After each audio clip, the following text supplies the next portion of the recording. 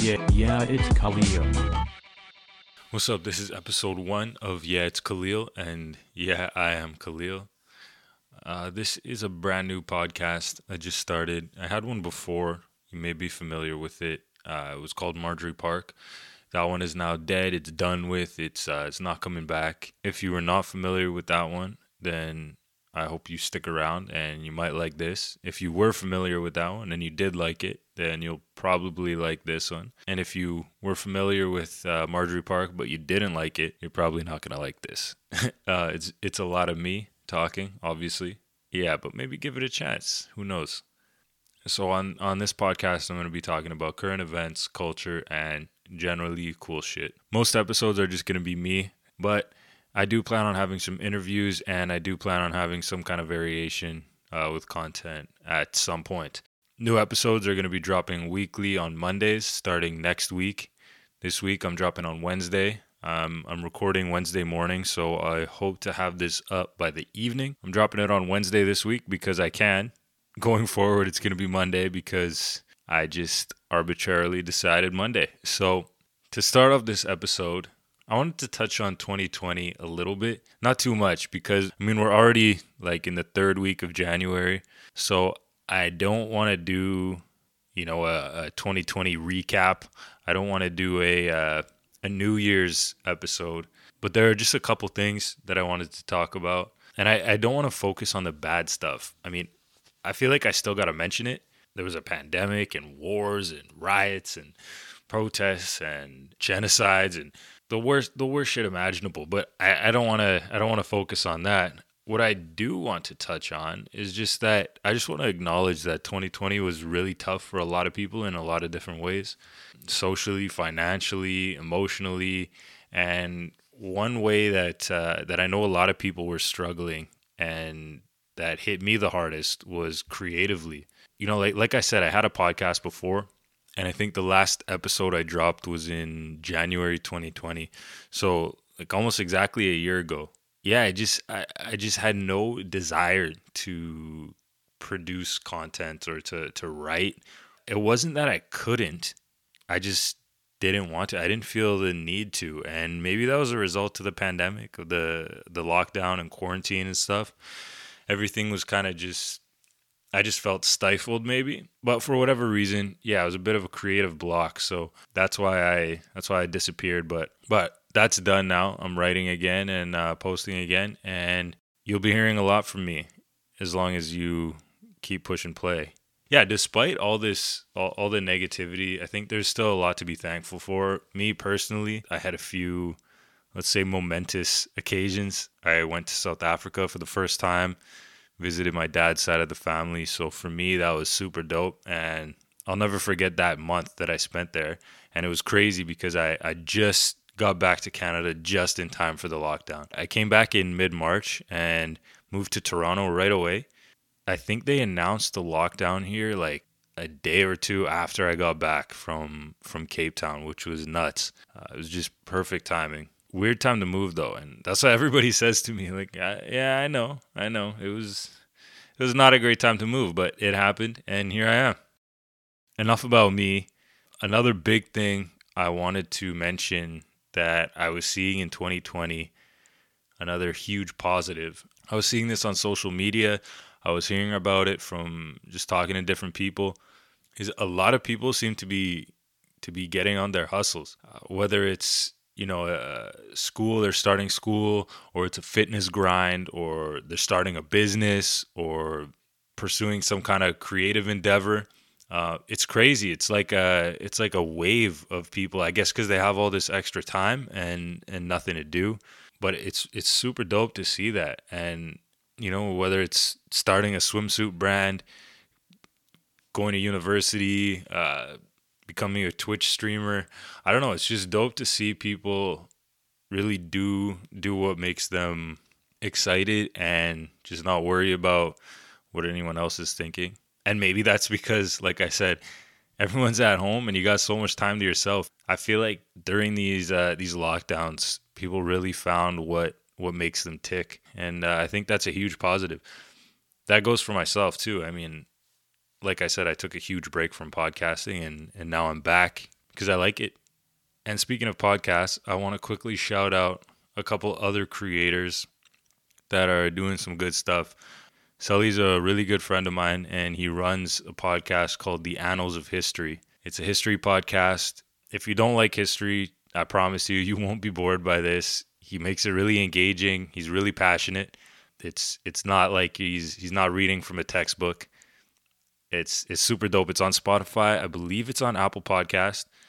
But yeah, The Annals of History, dope podcast. And also my guy John, he just dropped a brand new podcast. I think there's 4 episodes out right now.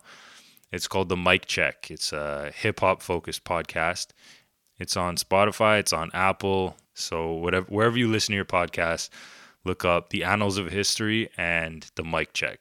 Then, of course, I got to shout out my girl for her YouTube. It's just dope to see her being consistent, and it's kind of some motivation for me too. She does like lifestyle vlogs and personal finance type videos. Her channel is just her name, Imari Yeboah, so it's IOMARAYEBOAH on YouTube. Check that out. Enough about 2020. Let's move on to 2021. Now that stuff kind of ties into the first segment of this episode, which is not necessarily New Year's resolutions, because like I said, we're now in the 3rd week of January. I'm kind of late to the party, but I do want to share a couple of my hopes or expectations. Maybe that's a little bit of a twist on the resolution game, but yeah. Anyway, here goes. I want to connect with creators, whether it's podcasters, YouTubers, writers. That's one thing I loved about podcasting, even with my limited exposure to it. I wasn't doing it for that long, but everybody I talked to that was doing it was super supportive. Like, I went to this podcast convention a little over a year ago. They had some people there that have been doing this a long time. So some professional podcasters. They had a lot of beginners, a lot of novices. They had some audio experts and some marketing experts, all different types of people, and everyone was just mad supportive. Like it was kind of surprising. I've never been around just 300 friendly ass people at one time. It was kind of crazy, but it was super dope because of the pandemic going on still, and everything's locked down. It's kind of tough to meet people like that. Well, I shouldn't say it's tough. It's impossible. Not allowed to do conventions like that. But I'm hoping I can create or join or simulate some kind of network somehow, especially with podcasting. I know a lot of people are doing it. Everything's online nowadays anyway, so there's got to be a way. But yeah, that's one of my hopes for 2021. My second one is completely unrelated, but 1,000 times more important. And this is one of the many issues that I could have talked about today. Obviously, there's innumerable issues that need to be resolved. But this is one that's been on my mind for a while. And I made an episode about this in like October 2019 or something like that. It was a long time ago. That was on my old podcast. So it's a topic it's an issue that's been going on for years now, and that's China's oppression, persecution, genocide of its Uyghur population. So the Uyghurs are a primarily Muslim ethnic minority in China, in the Xinjiang province. I probably butchered that pronunciation. And essentially what China is trying to do is forcefully assimilate them to the majority Han Chinese ethnicity. So they're forcing them into concentration camps, which they call re-education camps or vocational training facilities, something like that. They're forcing these people into concentration camps. They're using like crazy surveillance methods to track them and to weed out any kind of dissent, I guess. I'm talking cameras, I'm talking facial recognition, I'm talking different ways of like bugging their phones and computers. And it's really some crazy shit. Like, they're putting them bound onto train cars and shipping them off to these concentration camps, which they call like something like vocational training facilities. I mean, it's reminiscent of the Holocaust. It's actually the largest mass detention of any minority group since the Holocaust. We're talking numbers like almost 2 million Uyghurs and some other minority groups in the country as well are being grouped in with them. It's some really dark shit. They're taking kids away from their families. They're forcing them to learn Mandarin, and they're indoctrinating them with these Chinese government values. And some of the worst atrocities that they're committing is there's some really compelling evidence that many Uyghur women are being forcibly sterilized. So I guess they're trying to keep the population down. It's easier to control a smaller population, right? There's evidence that they're harvesting organs. Yeah, I'm reading this article right now, and it's saying that this journalist, Ethan Gutman, who works for the International Coalition to End Transplant Abuse in China, that's very specific. According to the information he collected, it's estimated that a minimum of 25,000 Uyghurs per year are now victims of forced organ harvesting. What the fuck, man? But what I wanted to address is the lack of interest in this. I mean, a lot of news networks are covering it. People are starting to talk about it more and more, but this has been going on since 2017, and we've seen no government action. Lately, we've seen at least some acknowledgement that this is going on. In late October, there was a Canadian House of Commons committee that concluded that the Chinese state's mistreatment of Uyghurs amounts to genocide. Yeah, it does. And we've known that for a while, but at least they're admitting it now, which Donald Trump actually did yesterday in his last full day as president of the United States. His administration finally condemned Chinese actions against Uyghurs and actually labeled it genocide. Now, I don't know if he did this because it's the right thing to do, clearly, or if he wanted to just further complicate China-US relationship for Biden to deal with. I don't know if he's just trying to, muddy things up for the next guy. Either way, what he did was needed. So now we just need some action. I understand that it's going to be difficult, and I understand that there are going to be some consequences. World leaders acknowledging that China's committing genocide is one thing, and we definitely need more. But it's another thing entirely to impose sanctions and to call them out directly, I guess, demand justice. I don't know about imposing sanctions, or I don't really know how the government could pressure them and could demand justice. I don't even know if they would even care if say Trudeau were to go on the offensive, or I guess defensive from the perspective of the Uyghurs. I understand that there are consequences, and that's probably why no one's doing anything. There would be trade consequences. There would, diplomatic issues. We've got some issues going on with them over Hong Kong. Maybe they just don't want to make it worse. But there's a lot of other countries in the world. I just want to see some action. I just want to see some kind of action because I really don't want to see a repeat of the Holocaust. Now, I'm not saying it's on the same scale, but it's just as disgusting. And it makes it worse that nobody's doing anything. We talk a lot about how during the Holocaust, Jews fleeing Europe on boats were refused entry to North America. Now, the amount of shame with which we look back on that point in our history is enormous, and I don't want to see a repeat of that. I don't want to be ashamed of my country's apathy towards these people. The thing is, in the West, or I should speak for Canada because I'm Canadian, we tend to have this idea of moral superiority over the rest of the world, over other cultures, other religions, other ways of doing things. And yet, oftentimes, we fail to act on injustice. I think if Canadians want to keep that sense of moral superiority, we better act and we better push for progress and for amelioration of these horrific crimes when we see them. Because if we're knowingly and willingly refusing to act, that's even worse than being ignorant.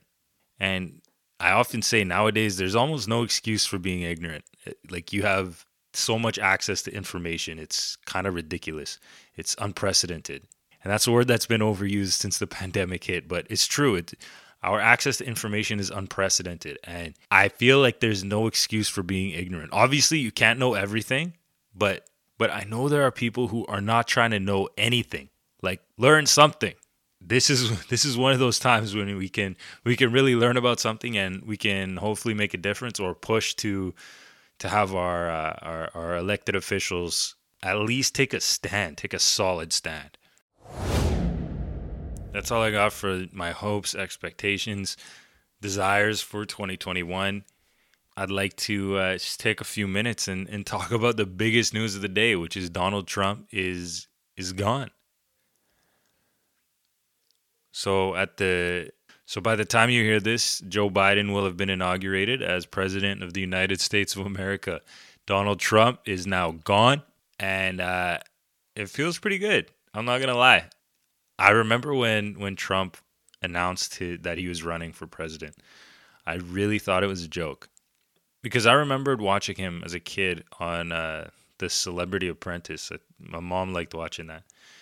So that was where I knew Donald Trump from. I didn't know anything about him, really. I mean, obviously, as I got older, I knew that he was a real estate mogul, let's say, a businessman. But I just always thought he was ridiculous, like almost like a caricature of a rich guy, but almost like a caricature of a rich guy. Like he was so ridiculous, and that hair was just offensive. And then when I saw him announce that he was running for president, I really just thought it was a joke or some kind of marketing stunt to plug his next upcoming TV show.